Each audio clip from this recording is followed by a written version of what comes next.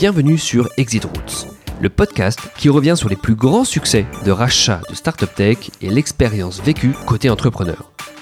Dans ce podcast, on aborde en détail le ressenti et le retour sur expérience de ces entrepreneurs qui ont décidé de faire le pas et de vendre leur société. Fin d'une première expérience entrepreneuriale ou début d'une nouvelle histoire, mon objectif est de chercher à comprendre comment et surtout pourquoi ces entrepreneurs ont décidé de faire le pas et d'accepter de vendre leur société. Opération préparée ou approche opportuniste, toutes les opérations de rachat sont différentes et il y a beaucoup d'enseignements à tirer dans chacune d'entre elles.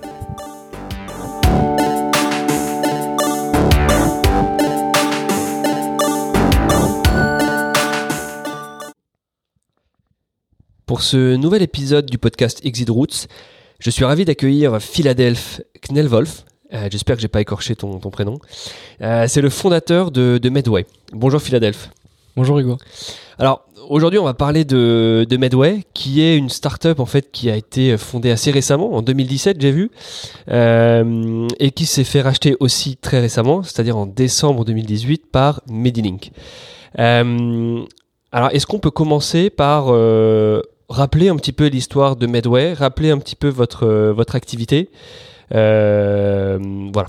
Medway, c'est une belle histoire, comme on les aime, puisque à l'été 2016, je me casse la jambe et je rencontre un médecin qui me présente d'autres médecins et avec qui on commence à s'interroger sur pourquoi est-ce que la télémédecine n'est pas encore une pratique répandue en France, alors que les médecins passent beaucoup de leur temps à répondre à des SMS ou à des demandes de leurs patients à distance.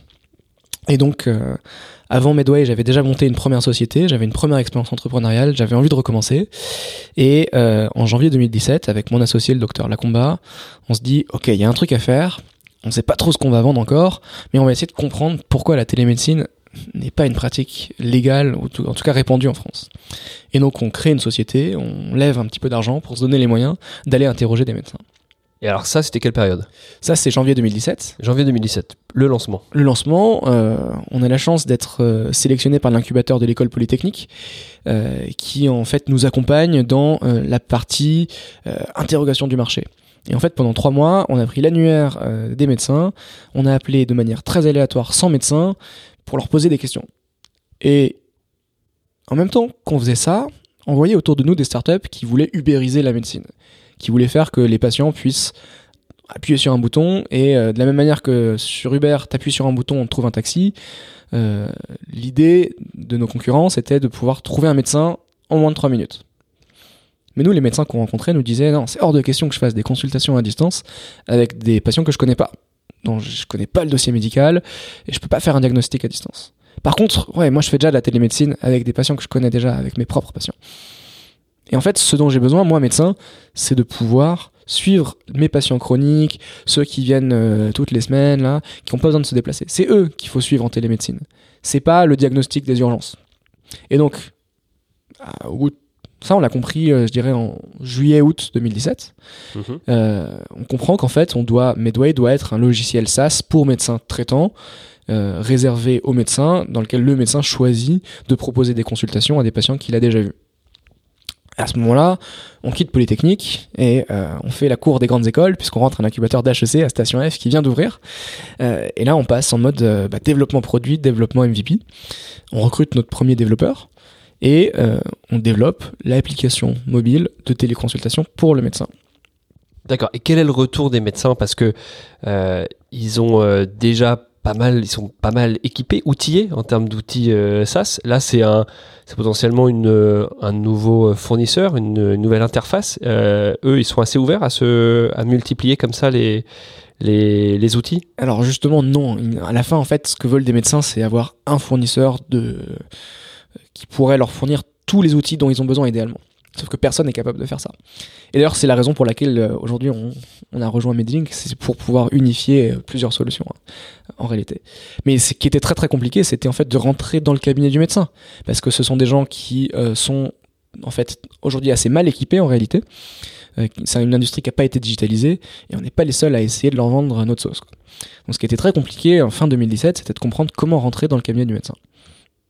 Ça, on l'a fait en travaillant avec des maisons de retraite, des EHPAD, qui sont des endroits où il n'y a pas de médecin, mais où il y a plein de patients, plein d'infirmières, et qui voient défiler des médecins toute la journée, mais où il n'y a pas de médecin salarié.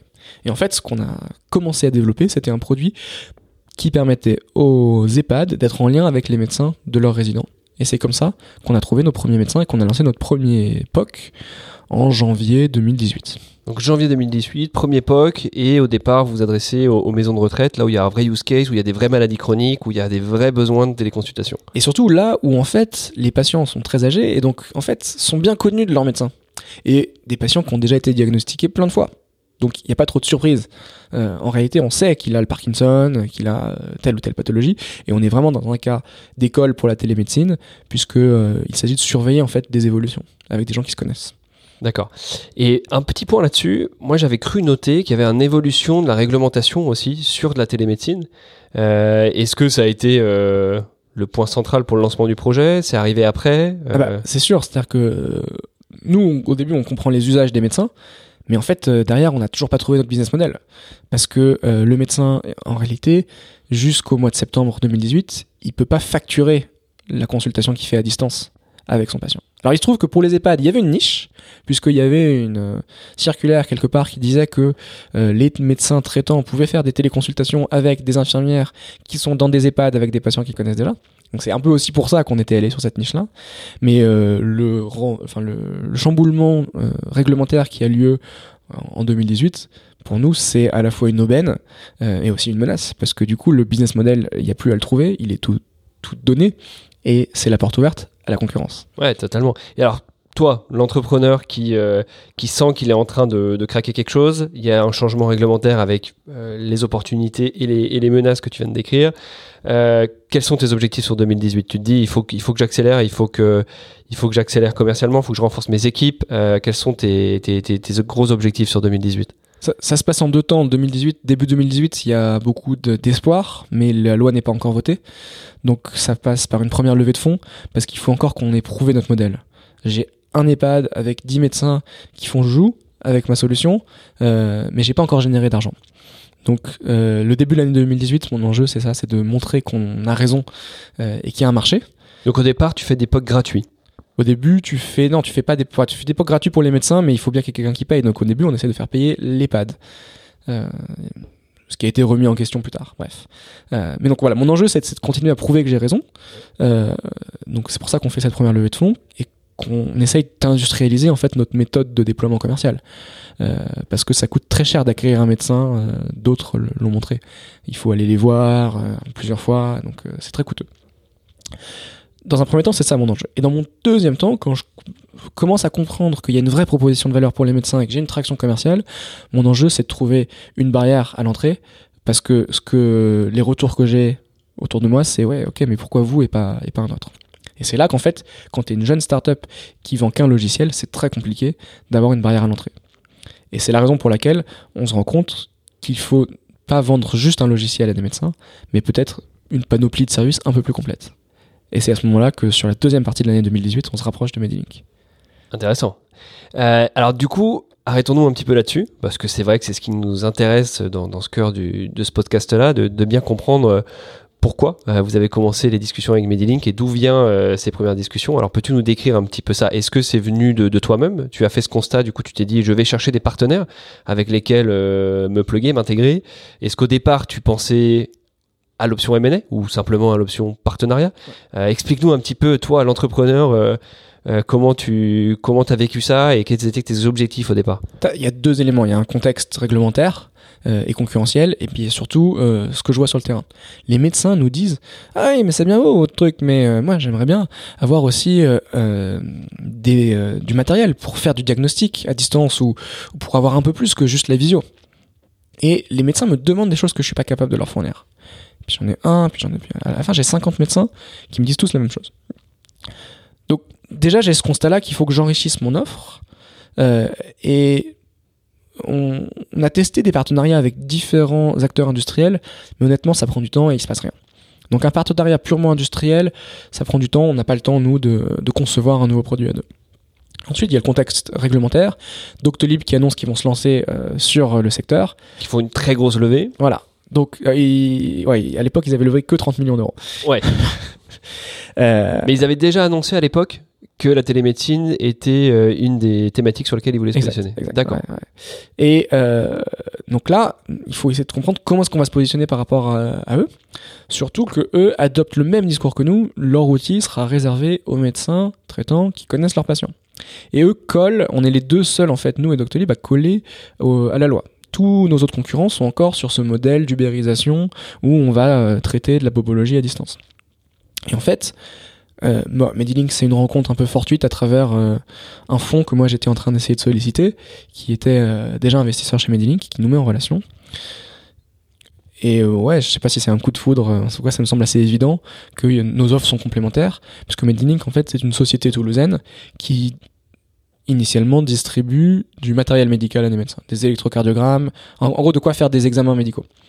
Mais ces examens médicaux-là, ils ont besoin parfois d'être partagés à distance entre médecins ou entre médecins et infirmiers. Et eux cherchent à consolider leur stack technique et leur partie de téléconsultation. Et donc en fait, eux aussi ont besoin de nous quelque part, je pense, pour rentrer dans l'ère de digital. Nous, on a besoin d'eux.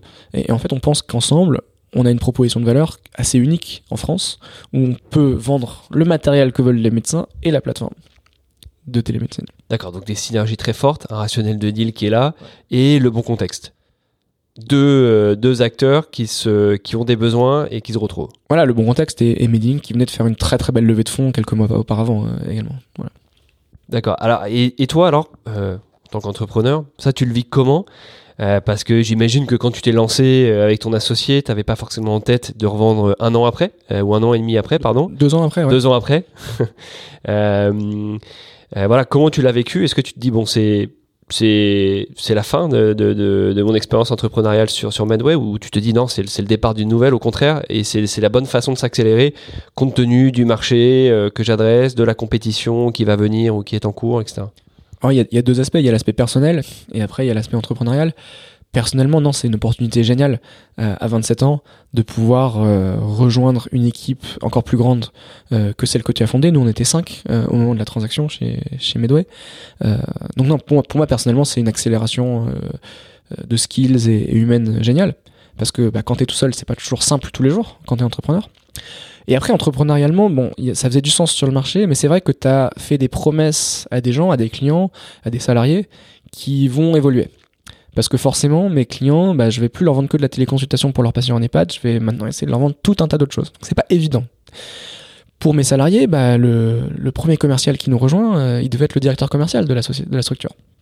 C'est pas le cas, il rejoint un groupe dans lequel chacun doit trouver sa place, mais en même temps il y a une réalité économique qui fait que on avait des perspectives qui étaient limitées avec Medway dans le contexte concurrentiel où on avait besoin de se différencier. Donc tu fais un arbitrage pour permettre à tout le monde de trouver le meilleur parti, que ce soit tes clients, tes salariés, et pour ce qui est compliqué, c'est d'essayer de trouver les éléments qui vont motiver tout le monde à continuer et à être à 200% dans l'aventure. Et c'était pas du tout évident au début. Aujourd'hui, je suis très surpris, très agréablement surpris de l'énergie que certaines personnes mettent dans leur nouveau poste. Ouais, c'est intéressant ce feedback. C'est vraiment l'aspect opérationnel que tu viens de décrire. Maintenant, sur l'aspect un peu plus, je dirais, financier ou actionnarial, tu nous as dit que tu avais fait quelques levées, donc tu as des BA, potentiellement un fonds. Comment eux, tu arrives à leur faire, à les convaincre de l'intérêt du deal ? À la fin, la conviction, chacun se l'a fait avec ses calculs. Donc je pense qu'ils étaient bons pour tout le monde. En revanche, ce qui est intéressant, c'est qu'on a certains actionnaires qui ont réinvesti en fait dans le nouveau groupe qu'on constitue parce qu'ils croient vraiment fortement qu'il y a un truc à faire sur ce marché de la e-santé et qui sont pas là juste pour faire des multiples, mais qui souhaitent continuer à s'intéresser à ce qu'on fait et à essayer de résoudre ces problèmes qui sont intellectuellement vachement passionnants. Et donc aujourd'hui, une partie des anciens actionnaires de Medway sont actionnaires du nouveau groupe. Et ça, c'était important pour eux et pour toi, j'imagine, de conserver un incentive fort parce que le projet, t'y crois encore plus ou toujours autant dans cette configuration-là. Je sais pas si c'était important, en tout cas c'est venu assez spontanément et ça a été assez facile en fait à mettre en place. Le deal a été closé après 3 mois uniquement de discussion. D'accord. Donc ça s'est fait effectivement bel alignement, ça s'est fait assez rapidement, la due diligence c'était une formalité, la société avait pas trop d'historique, voilà. Donc les choses sont faites facilement.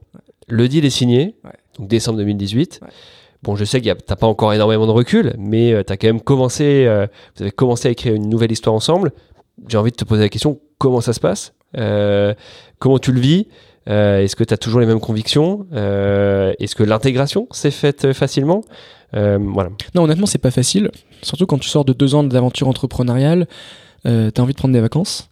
Sauf que là, c'est pas le cas, puisque tu rejoins en fait une nouvelle aventure dans laquelle il faut aussi être à 200%. Et nous, le 2 janvier 2019, on organise un grand séminaire avec tout le nouveau groupe à Toulouse, dans lequel il faut qu'on présente les objectifs de l'année aux nouvelles équipes. Donc les vacances de Noël ont été assez rapides. Et honnêtement, ça se ressent, il y a un moment où tu as besoin de souffler. Après, quand tu es entrepreneur, tu la trouves, ton énergie. Tu essaies de comprendre aussi là où tu peux intervenir et là où tu ne dois pas intervenir. Parce que tu n'es plus responsable de tout quand tu rejoins une équipe. Ce qui est compliqué, c'est de prioriser en fait les chantiers sur lesquels il faut lutter et les chantiers sur lesquels il faut pas lutter. On avait tout plein de pratiques chez Medway, des logiciels qu'on utilisait pour partager des méthodes de travail qu'on a essayé de ramener chez Medilink. Medilink avait d'autres outils qui étaient parfois plus intéressants en fait que les nôtres, et donc lequel est-ce qu'on choisit, quel CRM on garde, tout ça ce sont des combats qui sont vraiment passionnants mais pas facile, honnêtement pas facile, parce que ça a des conséquences sur la manière de travailler, et quand tu as des gens qui travaillent comme ça depuis 5 ans, c'est pas facile de les faire changer. Et avec le peu de recul que tu as, si tu as quelles sont un peu les best practices pour toi pour que l'intégration se fasse de façon la plus fluide possible? Alors il faut que tout le monde soit intelligent évidemment, mais est-ce que tu as pu identifier des choses qui font que ça marche bien versus... En fait, je pense que c'est quelque chose qu'on avait peut-être un peu omis au moment du deal, c'est de prendre en compte que quand tu rachètes une start-up et que tu veux que ses salariés restent dans la nouvelle aventure, il faut pas faire que des calculs d'actionnaires ou que des calculs de marché, mais il faut aussi essayer de comprendre qui va prendre quel poste et quelles vont être ses motivations. Nous, les recrutements qu'on avait fait chez Medway, on était 5, je t'ai dit, c'était quand même basé sur qu'est-ce que toi tu veux faire pendant les 24 prochains mois qui vont te faire grandir dans ta carrière. C'est comme ça que j'avais choisi mon directeur commercial, mon product, mes devs, parce qu'ils avaient des projets personnels qui vont plus forcément correspondre à ce qu'on va leur proposer dans le nouveau groupe. Mais si tu es capable d'avoir cette discussion, d'écouter les gens et de comprendre qu'est-ce qui va les driver, du coup tu as les cartes en main pour réussir l'intégration et faire en sorte que les gens soient à 200%. C'est ça qui est compliqué et qui fait l'alchimie en fait ou pas, à mon avis, d'une fusion. Ouais, complètement. Intéressant ce retour là-dessus. Donc, on comprend que l'intégration est encore récente, donc vous avez plein de choses encore vous avez l'expérience de cette intégration n'est pas finie. Voilà. Moi, maintenant, j'aimerais t'interroger, parce que tu l'as un peu évoqué au fil de la discussion, l'état de ton marché aujourd'hui. Parce que j'ai l'impression qu'il y a un peu 2 modèles. Il y a le modèle que tu viens de décrire, de la téléconsultation pour des patients qui sont déjà des patients chez le médecin, habituel. Et tu as l'autre un peu option que tu as décrite rapidement, qui est la partie ubérisation, en fait, un petit peu de cette pratique-là de télémédecine. On voit il commence à y avoir des gros acteurs qui se positionnent sur l'un ou sur l'autre. Alors en France, Doctolib sur la téléconsultation, mais sur la partie ubérisation, moi j'ai vu notamment qu'il y avait une société aux États-Unis qui s'appelle Ro. C'est une pharmacie en ligne et ils font aussi de la téléconsultation un peu sur un format justement que tu viens de décrire d'ubérisation, c'est-à-dire que ils valident certaines prescriptions en ligne pour que des consommateurs ou des patients lambda puissent acheter tel ou tel médicament en pharmacie sur la pharmacie en ligne. Donc voilà, j'aimerais bien un petit peu t'interroger là-dessus, avoir un petit peu ta vision aussi sur la réglementation, parce que c'est assez récent ce changement de réglementation. Est-ce que tu penses que tu as parlé des menaces, des opportunités, est-ce que tu penses que ça va être stable dans les années à venir? Est-ce que tu peux nous parler un petit peu de ta vision en fait? En fait, ce qui est intéressant pour commencer par la réglementation, c'est que les conditions dans lesquelles aujourd'hui les médecins peuvent pratiquer des téléconsultations en France sont vachement bien. La loi a été plutôt bien écrite parce qu'elle correspond à ce que les professionnels de santé voulaient. C'est-à-dire, c'est les médecins qui ont fait ce lobby pour dire une consultation, elle peut être remboursée seulement si le médecin a vu son patient dans les 12 derniers mois. Donc, le lobby est allé dans le bon sens. Maintenant, il y a des lois et après il y a des usages. Il y a probablement un marché aussi pour des cas qui ne rentrent pas dans ce cadre réglementaire, parce que parfois tu as besoin en urgence d'un petit médicament qui est uniquement sur prescription, et peut-être que quelqu'un est prêt à te la faire, cette consultation à distance, sans être remboursé. Peut-être que toi tu es prêt à payer pour ça. Donc il y a probablement deux marchés qui vont pouvoir évoluer en parallèle et qui sont pas forcément incompatibles, mais ça reste deux choses différentes. Ce qui est intéressant, c'est qu'on n'est pas sur des effets de plateforme, et ce qui compte, c'est pas la taille du réseau. Parce que ce qui compte, c'est que toi, ton médecin, il est un outil de téléconsultation. Mais toi, l'outil que tu vas choisir en tant que patient, c'est pas celui qui aura le plus de médecins, c'est celui sur lequel sera ton médecin. Alors effectivement, plus tu es équipé de médecins, plus tu peux toucher de patients, et plus tu peux avoir d'usage. Mais on n'est pas sur ce côté œuf et poule qu'ont les plateformes où il faut remplir les deux côtés. Là, il s'agit de distribuer une solution au corps médical. Ce qui est intéressant, c'est que les choses sont cadrées. On sait ce qu'on peut faire, on sait ce qu'on peut pas faire. Maintenant, il y a un enjeu d'évangélisation, j'aime pas trop ce mot, mais il faut que les gens s'approprient ces outils. Il y a plein de médecins qui sont pas au courant, qui peuvent faire des consultations avec leurs propres patients, qui voient d'un vachement mauvais œil tout un tas de marques qui sont là, qui n'ont pas du tout envie de parler de technologie, parce qu'ils sont là pour faire de la médecine. Mais aujourd'hui, la télémédecine, c'est de la médecine. Et donc voilà, les choses vont prendre un peu de temps, et c'est sûr qu'il va y avoir d'autres consolidations. On a un Médecin Direct qui était un de nos concurrents, qui a été racheté par Teladoc, une boîte américaine. Et ça, soit c'est vachement intéressant, parce que ça veut dire que les Américains arrivent en Europe et peuvent nous amener plein de best practices, notamment techniques, soit ça peut être vu d'un moins bon œil. Je jugerai pas, mais c'est sûr qu'il n'y a pas de la place pour 250 acteurs. Donc tu dirais que ton marché est en consolidation. Nous, on était la première transaction sur le marché de la télémédecine en France.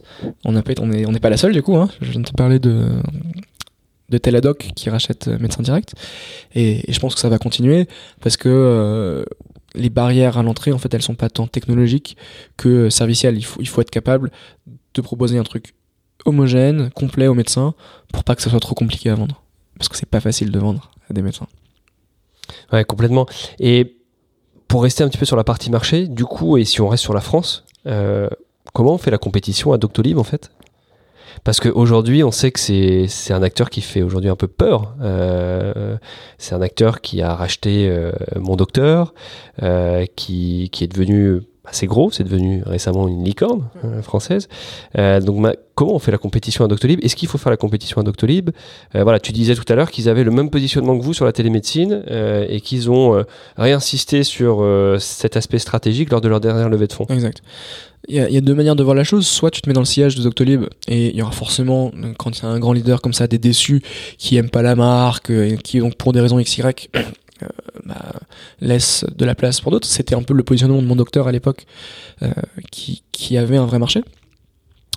Ou alors, t'essayes de comprendre en quoi est-ce que tu peux être complémentaire, comment est-ce que tu peux être imbriqué avec leur solution, pas forcément être en frontal, mais dire ok, moi la prise de rendez-vous je m'en occupe pas, mais comment est-ce que je peux m'interfacer avec Doctolib en amenant quelque chose que Doctolib n'a pas. Donc pour nous c'est le matériel connecté, le réseau de spécialistes, la télé-expertise, d'autres services en fait, pour pas lutter contre Doctolib, mais faire en sorte que, in fine, on digitalise cette industrie dans le bon sens.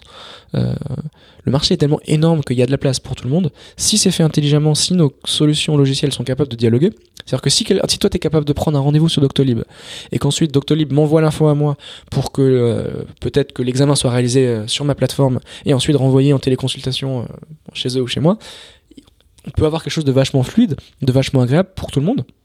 Ça demande juste de la bonne intelligence et de la coopération de tous les acteurs. Et honnêtement, c'est en train d'arriver, beaucoup plus que ce n'était le cas dans les 20 dernières années, où on avait quelques acteurs un peu hégémoniques sur le marché du logiciel médical qui dialoguaient pas. Doctolib a toute une équipe de développeurs qui font des API toute la journée avec les autres éditeurs, et ça c'est vachement intéressant. Et nous, on est en train de développer notre première API avec un logiciel médical, et je pense que ça sera pas la dernière non plus. Ouais, passionnant. On sent que c'est un marché encore un peu récent, en pleine ébullition. consolidation potentielle qui aurait commencé. Donc ouais, il y a plein de choses qui vont arriver. Ce qui va être compliqué, c'est l'internationalisation, puisque les pratiques médicales, même si le corps c'est le même, que tu sois un Français ou un Allemand, les process et la manière dont tu accèdes aux soins sont pas les mêmes. Et ça a un gros impact sur qu'est-ce que tu utilises comme outil à quel moment. Donc autrement dit, la consolidation a encore plus de sens. C'est-à-dire un acteur américain qui voudrait se lancer en Europe, autant qu'il rachète un acteur local qui a déjà toutes les bonnes pratiques et qui sait comment gérer la bonne pratique. Alors que la tech est quasiment la même derrière. La tech est la même. Mais c'est pas qu'une question de tech, c'est une question de produit en fait. Ouais, totalement. Ouais, passionnant. Écoute, il y a encore beaucoup de choses qui restent à faire sur ce marché, donc on va rester bien en contact et on verra comment les choses évoluent. Bah ouais, parce qu'on n'est pas parti encore. On est toujours là. Merci beaucoup en tout cas Philadelphie pour tout le temps et ce retour sur expérience, et encore félicitations pour Medway et le rapprochement de Medway avec Medilink. Merci Hugo, c'était un plaisir. Bonne journée.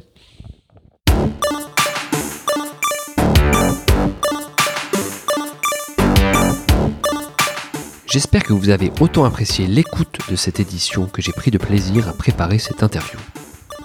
Encore merci pour votre écoute et de nouveau pensez à vous abonner sur Apple Podcast ou SoundCloud à mon podcast Exit Routes. Enfin, n'hésitez pas à commenter et partager cette édition autant que vous le souhaitez.